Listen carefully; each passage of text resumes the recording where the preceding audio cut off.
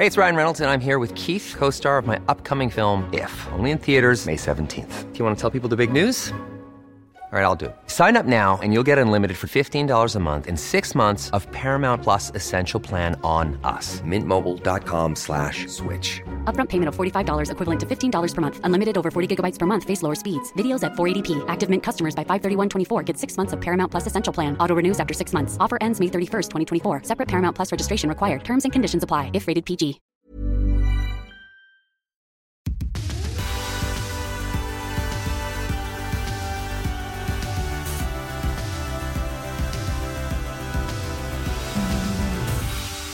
Hej och välkomna till Åka skidor podcast. Idag sitter jag, Tobias Ivarsson, här med Maja Tesch. Vi har ju tävlat i swimrun ihop, men det är inte därför du är här. Berätta lite om dig och din relation till skidåkning. Det är inte sista gången vi tävlar i swimrun, tror jag. Men, ja. Nej, jag hoppas att vi kan göra det mer. Ja. Min relation till skidor, det började egentligen när jag var ganska liten. Jag tror att min mamma och pappa hyrde skidor till mig första gången när jag var runt 1. Kunde väl säkert knappt stå upp, men de är skidfantaster och har alltid varit. Så vi har varit i Sälen i princip. Jag tror vi var där varje lov när vi var små, så någon gång varje år. Vi är inga Årebor. Vi var i Sälen och typ Trysil där. Men så det gjorde vi både så här under tonåren, kanske lite motvilligt ibland, när man var uppe med familjen och så här. Men alltid tyckte att det varit kul och så. Vi åkte mycket skidor när jag var liten. Och sen var det egentligen tänkt att jag efter gymnasiet skulle göra en säsong i Val d'Isère. Ja. Men av olika anledningar så blev det inte så.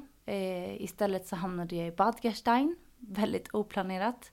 Tror inte ens att jag hade ett boende för första natten. Jag hade på en servett typ ritat en karta till Krone som var något så här vandrarhem typ. Och så hamnar jag på tågstationen i Bad Gastein, ensam, känner inte en kotte och ska hitta det här vandrarhemmet och tänka att så här, men det här löser sig. Och det gjorde det också. Så jag var i Bad Gastein en säsong och det var väl inte främst skidåkning kanske. Så, alltså jag är inte superstolt över den, men jag är också väldigt glad att jag gjort det, för jag hade väldigt kul. När du blev äldre så började du tävla i skimo. Hur kom du in på det? Alltså mina föräldrar, men framförallt min mamma, hon har gjort säsong alltid, varje år i princip. Eller man kanske får kalla det så här förlängd semester. Men hon åkte iväg, hon var i Kanada och hon, mycket i Italien var det. Och eftersom mina föräldrar är skilda så kunde hon vara borta ganska många veckor på vinterhalvåret. Och ja, det har hon alltid gjort. Så att när jag sen hade gått ut gymnasiet och gjort den här säsongen och sen, då kom jag väl och hälsade på henne lite och var några veckor med henne. Och sen hittade jag till Champoluc i Italien. Där hon liksom var mycket. Och det var väl egentligen där jag kom i kontakt med skimo. Faktiskt. För att då lärde jag känna en tjej som heter Karin. Som höll på med det. Och hon sa, nej men gud, du ska inte köpa några Top Tours Black Crowds nya skidor. Du ska börja med skimo. Och jag bara, varför? Jag kan väl testa. Och så kom jag över ett par, det var faktiskt Erika Borgströms gamla skidor. Som jag fick köpa. Och det är också så här typiskt från då, jag testade någon gång under de dagarna jag var i Champoluc med Karin. Och tyckte väl att det var kul liksom så. Och så kom jag hem och då bodde jag fortfarande i Stockholm. Och så är det typiskt att man går alltid då från 0 till 100. Så och det är också en grej att man ska alltid omge sig av personer som är bättre än man själv på det som man håller på med. För då blir man ju också bra. Så att med de här då skimoskidorna och i en nyfunnen spandexdräkt till och med. Alltså kittad från topp till tå. Det är liksom the shiny gear, total nybörjare, fast allt var begagnat. Men så ställde jag upp och det var en kompis som skrev att det är ju så här Hammarbybacken 2 timmars. Du ska gå upp och ner så många gånger du hinner på 2 timmar. Och så gjorde jag det i min proffs-outfit, fast nybörjare. Ja. Men gick ju då faktiskt flest varv av alla tjejer som var där. Det är bra början på skimo-karriären. Ja, det får man säga. Men den passar mig bra, sporten. Eller jag gillar verkligen skimo. Jag tycker det är härligt att man liksom dels får den här pulsen uppför och sen ändå liksom fart och fläkt nerför. Ja. Så det är det bästa av 2 världar. Typ löpning och skidåkning i ett. Så det... Har du någon favorittävling som du har kört? På skimo? Ja.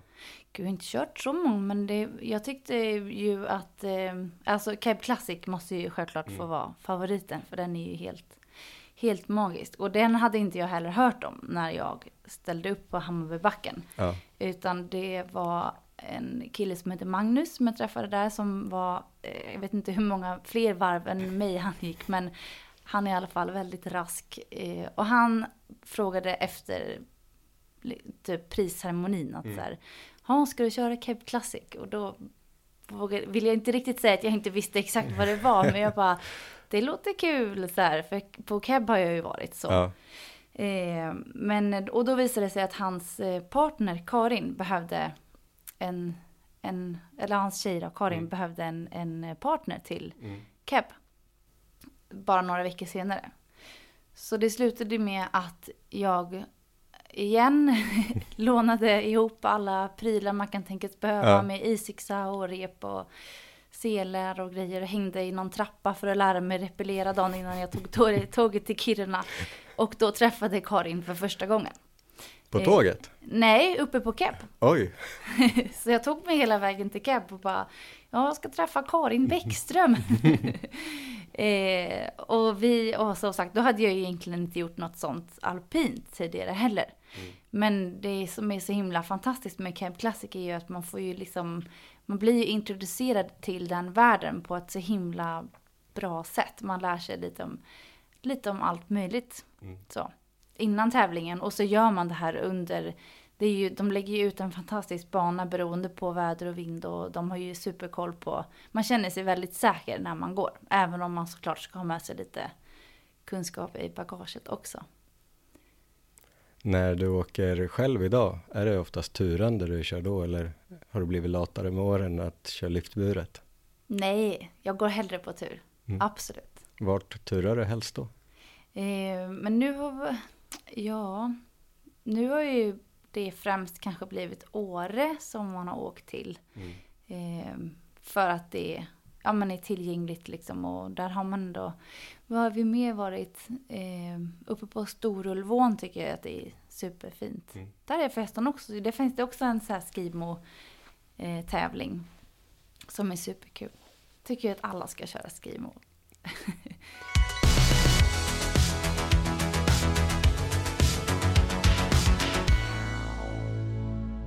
Det är inte bara skimo du är här för. Du är även sjuksköterska och instruktör på Adventure Medicine. Hur kom du in på den banan? På Adventure Medicine kom jag in på, eftersom jag jobbade på Södersjukhuset här i Stockholm och hade varit på en expedition, får man väl säga att det var, i Tadzjikistan. Det var med swimrun involverat, men ja, där hade jag varit.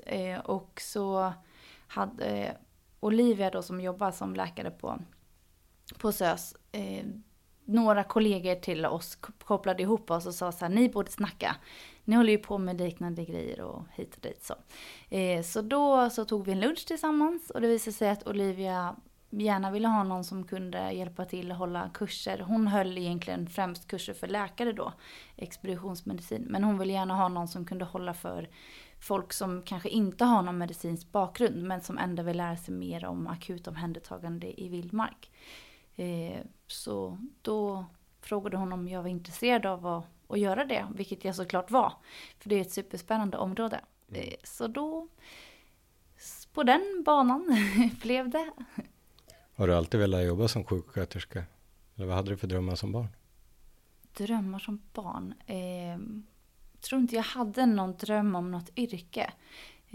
När jag var yngre så var jag vet inte varför, men jag var väldigt fascinerad av Afrika. Jag skulle åka till Afrika, jag vet inte riktigt vad jag skulle göra, men volontär eller ja, jag hade liksom inte, någonstans hade jag väl att jag ville, ja men som volontär kanske man kan vara utbildad som sjuksköterska, men jag hade inte det spikat att det är exakt det här jag vill bli, utan det var ganska diffust så.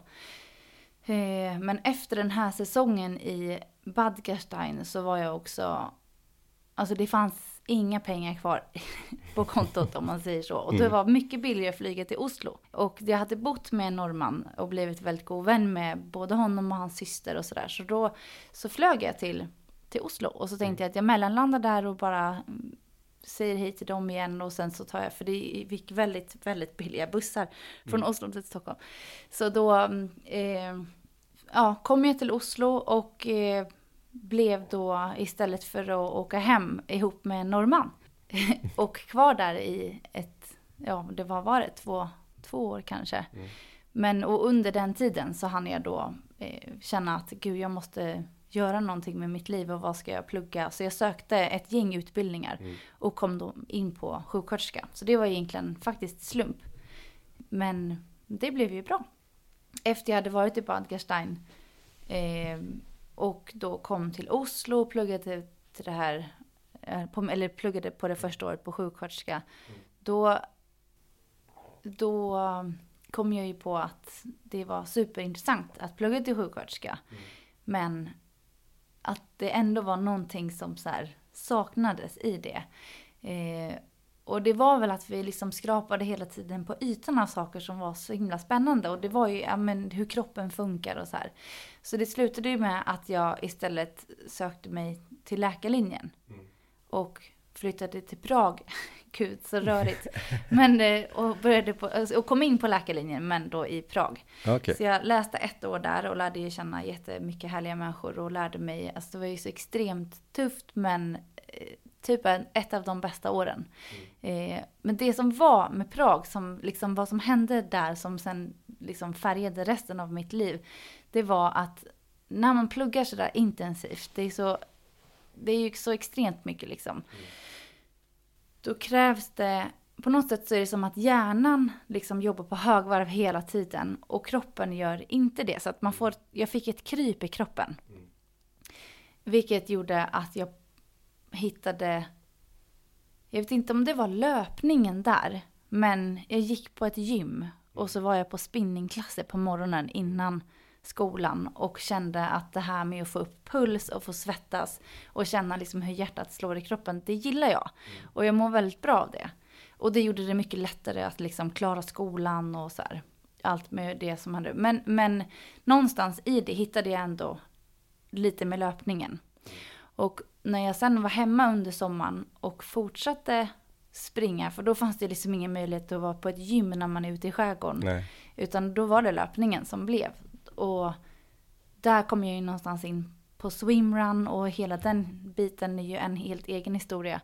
Men att man hittar att så här, jag vill vara ute, jag vill inte sitta på ett bibliotek 8 timmar varje dag och med näsan i en bok, även om jag tycker att det där är super spännande.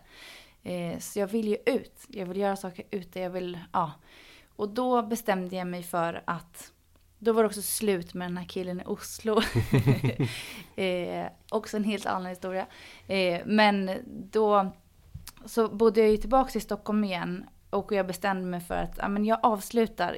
Jag pluggar färdigt till sjuksköterska. För jag kan inte hålla på att hoppa fram och tillbaka och liksom bara plugga. Jag måste bli någonting till slut också. Så jag började på Röda Korsets högskola. Men var då tvungen att börja på första året. Men eftersom jag hade gjort klart egentligen första året, det var bara några saker som krävdes, typ Röda Korset-kunskap som är superflummigt. Men ja, så jag behövde egentligen inte vara i skolan. Vilket gjorde att jag kunde göra en säsong i då Champoluk. Ja. Och åka bara skidor och sen åka hem, skriva en tenta och åka tillbaka. Och jag hade ju till och med, för jag bilade ner tillsammans med min mamma och hade boken, alltså anatomiboken inför tentan i sidan på bilen. Och så när jag kom hem typ 2 dagar före tentan och skulle bara repetera lite, då kom jag på att jävla, boken ligger ju kvar i bilen. Att jag liksom inte haft upp den på någonting av alla de här veckorna. Men jag skrev tentan och jag klarade den och jag hade liksom maxpoäng, så det var ju, jag behövde inte, jag hade det redan. Vilket också var väldigt skönt, för då fick man på något sätt, som jag gjorde, ett viktigt år, ett också friår, där jag kunde träna jättemycket och liksom köra det här med swimrun och då hitta med skidåkningen nu blandar jag ihop åren, jag vet inte var liksom jag bestämde mig någonstans i alla fall under här att jag ska inte tillbaka till Prag i alla fall. Nej. För att det var, jag behövde bara vara ute och göra saker utomhus. För att bli instruktör på Adventure Medicine, krävs det att man är sjuksköterska då, eller får man rätt utbildning innan man blir instruktör själv? Nej, men för att vara huvudinstruktör på kurserna så krävs det att man är legitimerad minst sjuksköterska eller läkare. Och sen kan man sen har vi assisterande instruktörer också. Som då har utmärkt sig till exempel på kurserna eller så. Som också hjälper till under vissa moment. Men det som skiljer Adventure Medicine är egentligen att det alltid är minst en legitimerad sjukvårdspersonal på plats. Mm. Mom deserves the best, and there's no better place to shop for Mother's Day than Whole Foods Market. They're your destination for unbeatable savings, from premium gifts to show-stopping flowers and irresistible desserts. Start by saving 33% with Prime on all body care and candles. Then get a 15-stem bunch of tulips for just $9.99 each with Prime. Round out Mom's menu with festive rosé, irresistible berry chantilly cake, and more special treats. Come celebrate Mother's Day at Whole Foods Market. Hey, I'm Ryan Reynolds. At Mint Mobile, we like to do the opposite of what Big Wireless does. They charge you a lot, we charge you a little. So naturally, when they announced they'd be raising their prices due to inflation, we decided to deflate our prices due to not hating you. That's right. We're cutting the price of Mint Unlimited from $30 a month to just $15 a month. Give it a try at mintmobile.com/switch. $45 up front for 3 months plus taxes and fees. Promo rate for new customers for limited time. Unlimited more than 40 gigabytes per month. Slows full terms at mintmobile.com.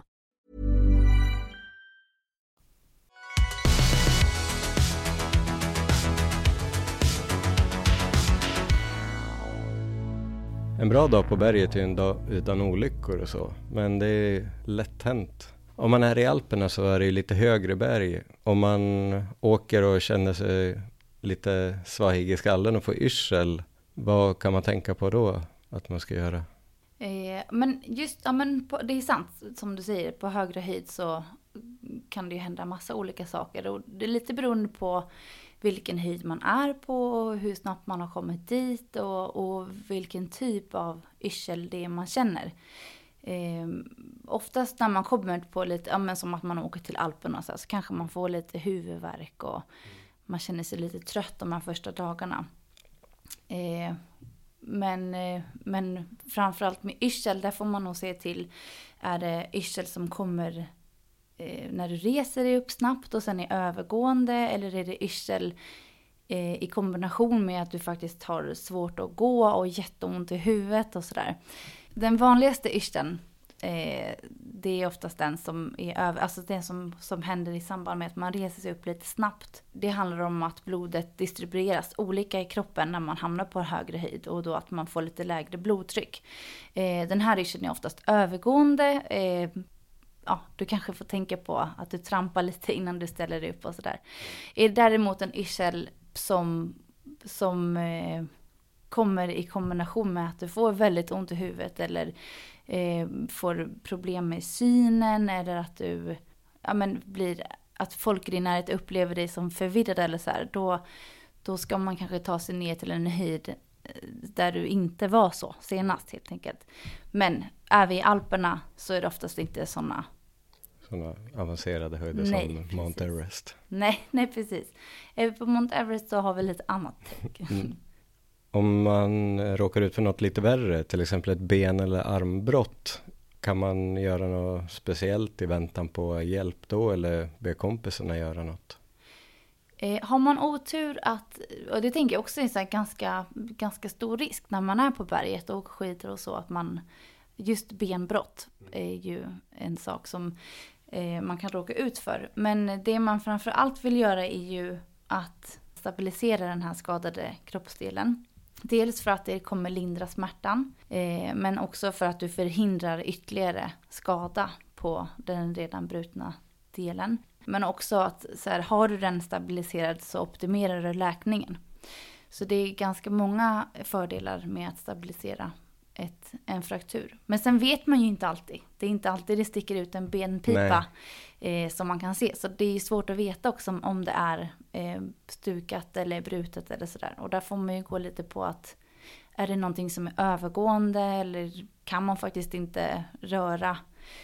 Där en sak som vi pratar jättemycket om på våra kurser, det är distalstatus. Alltså att man tittar på hur en kroppsdel nedan skadan ser ut. Som till exempel om du har gjort illa armen. Kan du röra på dina fingrar? Känner du att jag tar på det? Hur ser liksom hur ser hudfärgen ut och sådär?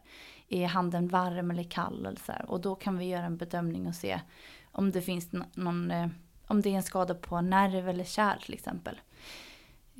Men misstänker man en fraktur så ska man ju ta sig därifrån. Eller då kanske till och med bli evakuerade. Ja. Om man är ute på tur med kompisarna och är med om en olycka och bryter någonting. Finns det något kit som man kan ha med sig i ryggsäcken för att lite så här sjukhuskit för att stabilisera, eller kan man använda sig knäcka stavarna och men både och runt, skulle jag säga. Alltså det finns faktiskt någonting som heter samsplint som är väldigt bra. Det är som en liten rulle som du kan veckla ut och sen forma, och när du böjer till den så blir den liksom stel. Så det blir nästan som, det är inte ett gips, men det är samma funktion. Så den kan man göra jättemycket med. Stabilisera liksom fotleder eller lårben eller underarm och så. Och den är framförallt väldigt lätt. Så det är inte, även om man ska ut på en tur och man vill liksom, jag vet själv om man vill lighta så mycket som möjligt. Men det där är en sån sak som liksom, den väger inte särskilt mycket. Den tar inte jättemycket plats, men den kan göra väldigt mycket nytta om man råkar ut för någonting. Kan till och med göra en improviserad nackkrage med en sån. Det är ganska bra. Det behöver inte gå av ben. Det kan ju vara korsband som ryker eller så. Vad kan man göra i en sån situation? Ja, men det är samma där. Man får kolla lite på distalstatus. Och i ett sånt läge så är det ju svårt att ta sig ner för egen maskin, tänker jag. Och där får man vara ganska liksom liberal med att ringa kanske fjällräddningen. Särskilt om man befinner sig någonstans där man faktiskt har tillgång, alltså i en pist eller så här. Och under tiden man väntar, för det kan ju ta ett tag, så får man ju tänka, återigen i det här liksom akuta omhändertagandet så pratar vi alltid om att göra en primär bedömning, och sen när man har gjort det och man ser att nu vet vi att det kanske bara är en knäskada, och då får man ju under väntan då skydda mot kyla och vädervind helt enkelt, för att förhindra nedkylning så man inte får ett senare problem med det. När du väl har skadat dig och sitter och väntar på fjällräddningen eller någon pistör som ska komma och ta hand om dig, hur ska man tänka när det kommer till kyla, om man ska ändå sitta och vänta någon timme? Kyla är ju faktiskt lite lurigt. Eller nedkylning är lurigt. Ja. För det kan liksom få ganska stora konsekvenser. Och det är ju lätt. Ja, men som nu pratar vi om att vänta, men även när man är ute och till exempel går en tur och så är det lätt att tänka, ifall det är någon som börjar frysa, att så här, ja, men vet du vad, skyll dig själv, du skulle packat en extra jacka eller så här, du skulle klätt på dig. Men där är man som grupp det är jätteviktigt att man i en grupp då hjälper varandra, och istället för att känna att så här, det är varje individs ansvar att så här, se till att klä på sig själv, att man faktiskt stoppar upp och ser till så att alla har på sig ordentligt. För att just när det handlar om nedkylning, när man väl börjar bli kall, så tänker man inte. Alltså man blir dum. Så du tänker inte på att så här, nu behöver jag sätta på mig en extra jacka, utan du tänker bara, nu går jag lite snabbare så blir jag lite mer varm. Istället så bör man ju faktiskt stanna upp och få i sig gärna någonting att äta eller dricka, och sen få på sig något extra lager. Och varför det är så himla viktigt är ju för att det första som händer, det har man ju varit med om, att man börjar huttra. Och det här gör ju musklerna som automatiskt för att skapa värme. Men det som krävs av oss när vi huttrar är ju extremt mycket energi. Den energin kommer ju så småningom ta slut. Så att får vi inte i oss energi för att orka huttra, så så är det risk att vi då blir nedkylda. Så att om man är tvungen att sitta och vänta på en fjällräddning så alltså dels skydda mot kyla som underifrån är det många som glömmer. Men att man täcker från marken. Och sen ha någonting som är då vind och vatten kanske tätt. Och det gör vi också faktiskt på kursen. Om det är någon som är skadad och det är kallt, att man lär sig hur man gör en sån här så kallad hypothermia wrap. Och det behöver ju inte vara med liksom 2 sovsäckar och liggunderlag och en tältduk. Utan principen är ju att ha någonting som skyddar mot kylan underifrån. Som har skydd mot väta och vind. Och sen isolerande lager. Och var då man ska lägga om man har eventuella värmepads och så. Om du är tvungen att vänta på fjällräddning i 1 timme. Så här, se till att ni skyddar det mot, det är ju vinden som ofta gör, eller om det till exempel regnar eller blötsnö. Så här, det är ju en väldigt kylande effekt. Så skydda mot det, men också se till att man har någonting, om man har någonting med sig som man kan få äta. Så gör det. Även om man inte är hungrig så kan det vara bra att få i sig energi. Är det samma sak som gäller då om du är i Alperna och kör off-pist och det kommer in dimma och du inte kan åka någonstans? När du sitter där och måste vänta ut dimman, är det något mer man ska göra då, även fast man inte är skadad? Eller? Nej, men där tänker jag också att dels innan man ger sig ut att man har gjort man kanske inte gör liksom en grundlig riskanalys innan man ger sig ut på en topptur. Men någonstans så gör du ändå en riskanalys i att du till exempel packar med ett extra lager eller någon form av extra energi som att om vi behöver stanna, så att man ändå planerar för att det kan ta längre tid än tänkt. Det hände faktiskt en kompis till mig nyligen. Hon var uppe med sin man i Jämtlandstriangeln och de hamnade i dimma. De skulle bara gå ner för en liten ravin på 4 kilometer. Men det blev alltså så tät dimma att de inte såg mer än 2 meter framför sig. Och då hade de ju varit så smarta att de hade med sig ett rep så de kunde binda in sig i varandra. Och så fick då gick de fram till nästa stolpe och så kunde de ropa att här är det. Och sen hade de också med sig kompass och de kunde ju ta ut riktning. Så att man har planerat situationer som faktiskt kan uppstå. Sen är det ju skillnad på om man är ute på en dagstur eller om man är ute på en 3-dagars tur, och beroende på, alltså självklart har man ju med sig olika saker. Men även bara på en topptur uppe i Alperna så kan man ju råka ut för det kan hända mycket saker, även fast man är nära en pist.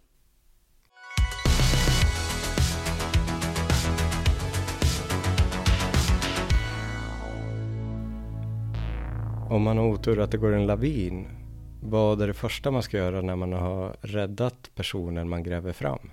Det första som man ska tänka på, eller så här, om man utgår från LABCDE, som är den här algoritmen som det är det som vi liksom jobbar i. Vad står den för? LABCDE, ja. LABCDE är en algoritm som är framtagen för att man helt enkelt ska agera rätt i en stressad situation. För det som händer när vi blir stressade är ju ofta att vi tar konstiga beslut eller inte vet vad vi ska göra. Vi kanske blir förstelnade av liksom panik och får panik. Och har man då tränat den här algoritmen så sitter det, då har man den i ryggraden och det är större chans att man ju faktiskt gör rätt saker. Och det som är syftet med hela LABCDE är egentligen att man vill åtgärda det som dödar allra först. Och du frågade vad det stod för. Men L, om vi tar det i lavinexemplet. L står för livsfarligt läge. Och det handlar ju om att man vill liksom säkra situationen. Finns det risk att det kan gå en till lavin i det här området? Behöver vi flytta oss? Eller kan vi hjälpa den här skadade personen på plats? Så L kommer alltid först, och det handlar ju om att man inte vill ha fler skador eller liksom få ytterligare skador. För då kommer ju det behövas ännu fler som behöver rädda er allihopa. Och sen så då A, som står för airways, och också C-spine. Och det handlar om att om du inte har, alltså att säkra en fri luftväg. Ja, om personen har fått snö i munnen eller. Ja, men precis. Sånt. Ja. Så och det är ofta det som är dödsorsaken, att man har inte en fri luftväg. Så börja med att säkra det. Och även fundera på om man ska misstänka en nackskada. Och det gör man ju redan här, eftersom att om du då flyttar en person som har en nackskada så riskerar du att göra ännu mer skada. Eller livsfarligt läge, A, står för att fria luftvägen och fundera på om man kan misstänka en nackskada, eller om man bör misstänka en nackskada. B står för andning, alltså breathing. Och där kontrollerar vi egentligen bara att personen andas, eller om den gör det. Och om den inte gör det, att man påbörjar HLR. Men andningen, där är det också att inte bara att den andas utan också hur den andas. Alltså låter det rossligt? Kan man se om bröstkorgen häver sig liksom liksidigt, eller är det någon sida som rör sig konstigt på något sätt? Så B, bedöma andningen. Och sen C står för cirkulation. Och då kan man ju titta efter om personen blöder. Alltså ser vi något blod i snön, eller finns det något tecken på att den här personen blöder. Och så bedömer man också då pulsar, och beroende på hur de känns så kanske vi kan misstänka en inre blödning, eller hur man känner igenom kroppen. Nu går jag liksom in på allt vi gör i kursen. Men väldigt, väldigt snabbspolat. Men sen så när man har, om vi konstaterar att det kanske inte finns några tecken på varken inre eller yttre blödning, och då kan man gå vidare till D som står för disability. Och det innebär egentligen att vi bedömer alltså medvetandegraden och kollar om det finns någon neurologisk påverkan. Och här pratar man ju med, alltså är det en vaken person som svarar på dina frågor så kan du ju ändå det finns olika grader då som man bedömer den här personen utifrån. Men en vaken person som svarar adekvat på dina frågor och vet vad som har hänt och så, den bedömer vi som alert. Är det någon som liksom mumlar till svars, eller som du inte får liksom, den svarar när du pratar men du förstår inte vad den säger, eller det är bara rappakalja. Den är verbal men den är inte alert. Är det någon som du faktiskt måste ruska om eller smärtstimulera på något sätt för att få någon grimas eller någon reaktion eller sådär, då bedömer man den som P, alltså pain, den är pain responsive. Och är det någon som du ruskar om men inte får något svar alls av, så är den U, alltså unresponsive. Så den bedöms då som medvetslös. Så på det handlar det egentligen om att göra en bedömning av medvetandegraden. Och också kolla att så här, rör den på armar och ben spontant, eller om det är någon som är vaken, kan du lyfta dina armar, kan du lyfta dina ben och så. Ja. Känner du att jag tar här och så vidare. Och sen så på E då gör vi en helkroppsundersökning för att se att vi inte har missat någonting. Och här kommer det egentligen typ frakturer och sånt in också, att man liksom kikar. Det är så lätt hänt att man kommer fram till någon som ropar och skriker att den har så ont. Jag har så ont i mitt knä, och det kanske är ett ben som man ser att det är uppenbart brutet liksom. Men så missar man då någonting som är viktigare eller högre upp än att personen blöder eller sådär.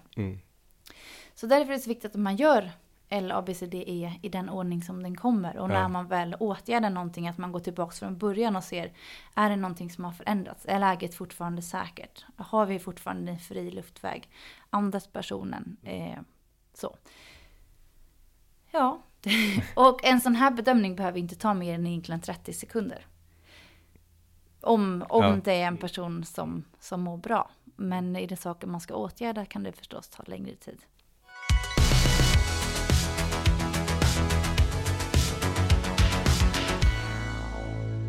Om jag ser att en kompis ramlar och slår huvudet, vad ska jag tänka på då? Ja, men där kommer vi återigen lite in på, alltså dels alltså om man går på LABCD igen, så varför har den här personen ramlat? Finns det risk att jag också ramlar? Och sen så på A, när man bedömer, du kanske frågar så här, men gud, hur gick det? Och han svarar, nej men gud, det gick bra, eller jag slog i, och du får ändå ett svar. Då kan du ju bedöma att luftvägen är fri för att prata med. Men sen så kommer ju också C-spine på A. Och har den här personen ramlat, det kanske var från en liten klippavsats eller något liknande, och det gick i ganska hög fart, kanske inte hade hjälm, vilket man självklart har, men ja. Men att man faktiskt tar och kikar. Alltså finns det några synliga skador ovanför? Vi brukar säga dels lite skademekanismen, alltså hur ramlade man? Ramlar man ner från ett stup och ramlar på huvudet, ja men då ska man misstänka nackskada eller så. Men är det inte lika högt och det kanske inte har gått lika snabbt eller man inte faktiskt såg vad som hände, då får man gå lite på vad jag ser. Alltså har jag några synliga sår ovanför nyckelbenen och upp, brukar man säga. Att man tar av mössan och kollar om det finns något blod eller något sår eller så här. Och sen kan man ju också kika på ögonen till exempel. Ja, jag tänkte på det. På film ser man ju alltid hur läkarna tar fram en penna och drar. Vad är det man tittar efter? Ja, men då tittar man efter får du en blödning i huvudet. Det finns ju liksom en begränsad, du tänker att hjärnan, många tänker att huvudet är ett hålrum, men det är det ju inte. Utan vi har ju faktiskt någonting som tar ganska mycket plats där uppe och det är hjärnan med och olika vätskor och så. Börjar man blöda där så är det ju så att skallbenet kommer sig ifrån när utrymmet blir begränsat. Så blir det då ett ökat tryck och man också ser att så här, pupillerna är olika stora. Så det är ett sent men faktiskt väldigt allvarligt tecken på att då ska man evakuera. Så om jag ser att min kompis har olika stora pupiller, då är det akut? Då ska du ringa fjällräddningen, ja. Absolut. Men generellt är det något annat sett, man ska titta efter? Ja, men där får man nog gå, alltså dels så här, hur gjorde han sig illa och vad är det egentligen som har hänt. Men att när man går igenom den här LABCDE och har gjort den, att man faktiskt reevaluerar och kollar. Och det kanske är så att liksom, den har inga problem med andningen och vi har inga egentligen blödningar och vi har ingen neurologisk påverkan. Men efter en stund så börjar han liksom sluddra lite eller han börjar få väldigt ont i huvudet och liksom svara konstigt på frågorna eller börja upprepa samma sak som vad är det som har hänt eller att det kan vara vad som helst. Då har ju någonting faktiskt förändrats. Så att bara för att man har gjort det här första akuta omhändertagandet så betyder inte det att man är färdig utan man reevaluerar hela tiden situationen och ser om någonting förändras.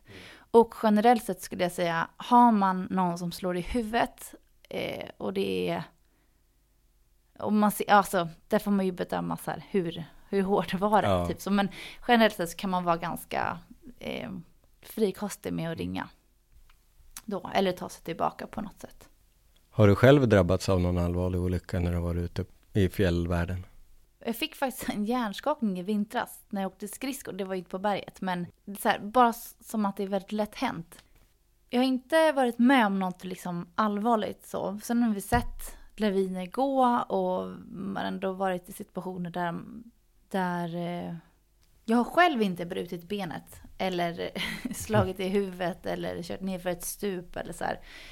Som där jag liksom fått några allvarligare skador. Sen har jag varit med om att jag blivit nedkörd med skoter för att jag svimmade av någon liksom jättekonstig anledning. Jag bara segnade ihop. Jag kände liksom att så här, nu blir allting svart och jag vet inte varför. Och det var förmodligen så här blodsocker eller något liknande. För jag hämtade mig liksom inom en timme så var jag ju tillbaka. Jag behövde lite varm choklad typ. Så det är verkligen inget allvarligt så. Men sen har man ju sett där vi till exempel på Cape Classic så var det ju sådana förhållanden att det liksom det var lite sketchy med liksom att det blev varmt så. Och då var det några som, jag tror faktiskt att de drogs med en bit som låg bakom oss. De var liksom i slutet av fältet. Och sen situationer där man i efterhand, eller där jag i efterhand tänker att här hade jag agerat annorlunda om jag hade kunskapen som jag har idag. Har du varit med och rädda någon på berget? Inte i en lavin, men så här fotleder och sånt mindre där man ändå har haft liksom kontakt med personen hela tiden och bedömt att den här personen kommer inte dö, men den har jätteont. Ja. Har du funderat någon gång på att jobba inom fjällräddningen eller som pistör? Jag har faktiskt tänkt att man i alla fall att det skulle vara väldigt kul att gå med Alltså att jobba alltså, som en prao typ. Och jobba med fjällräddningen. Men sen har jag inte tänkt att jag liksom kommer jobba. Ja men du vet ju hur det är när man så här. Livet som småbarnsförälder. Jag tycker inte att det är superlätt att vara vårt största äventyr nu är typ 50 meter bakom maskinhallen. Där vi har ett fantastiskt litet. Där vi har byggt en grillplats som är superhärlig att vara på. Och sen har jag tagit skidorna med min son i pulkan och så här gått hemma. Och nu bor vi också på en gård så det är svårt att lämna och vara borta under längre perioder. Men för framtiden så ser jag inte att det behöver vara omöjligt. Kan du berätta lite mer om Adventure Medicine och vad ni går igenom på kurserna? Adventure Medicine som det är nu, som faktiskt är en positiv grej av coronan, om man ska se några positiva grejer med den här skiten, så är det att det har blivit en e-utbildning och att kursen nu istället för att vara 3 dagar är samlade på 2. Så nu läser man in under en e-utbildning all information man behöver och gör en sluttenta. Och sen har vi 2 intensiva dagar där vi kör bara praktiskt. Lite så här gruppdiskussioner och så. Men väldigt mycket praktiskt. Och det är egentligen det man vill göra. För att läsa kan man ju göra och jag kan stå och liksom föreläsa om hur blodomloppet fungerar och varför det är så viktigt med en fri luftväg och så här. Men att faktiskt göra det ute. Det är en annan sak. Så det som vi egentligen går igenom, det är hela det här som vi pratade om, LABCDE, och hur man kan förflytta personer från ett livsfarligt läge och liksom känna på hur tungt det faktiskt är. Vi lär oss göra en fri luftväg beroende på då om man misstänker nackskada eller inte. Vi kör självklart HLR och sen hur man kan stoppa yttre blödningar och lära sig känna efter inre blödningar, vilka tecken är det man ska reagera på och sådär. Och sen det här med vetandegraden och sen, alltså allt med väder och vind och olika tips och tricks för att så här, det är inte alltid, alltså det som skiljer vildmarksmedicin från vanlig medicin är ju inte den medicinska bedömningen utan det är egentligen resurserna man har med sig. För du har inte ett rent sjukhus, du är inte utvilad när du kommer till ditt skift och ska jobba. Du är förmodligen lika trött som personen som har skadat sig. Och du har begränsat med resurser. Du kan inte ta de blodproverna kanske du hade önskat. Och du har inte med dig stetoskop. Så att, så här, att lära sig att göra det man kan med vad man har. Men och göra faktiskt rätt saker. Om de som hör den här podden är intresserade av att gå en kurs, finns det några utbildningstillfällen man kan gå om man vill bättra på sin kunskap inför nästa säsong? Var hittar man er? Ja men kolla på adventuremedicine.se och sen är ju den här kursen heter akut omhändertagande i vildmark och som det ser ut nu så har vi 3 kurser under våren där en är nu till helgen så det blir ju väldigt tajt då. Men sen har vi en kurs 17-18 april och det är i Stockholm i Lida och även en kurs i Åre 8-9 maj. Så där kan man gå in och anmäla sig. Bra. Tack för att du tog dig tid och ville vara med i podden, Maja. Ja, men tack för att jag fick vara med. Det var superkul.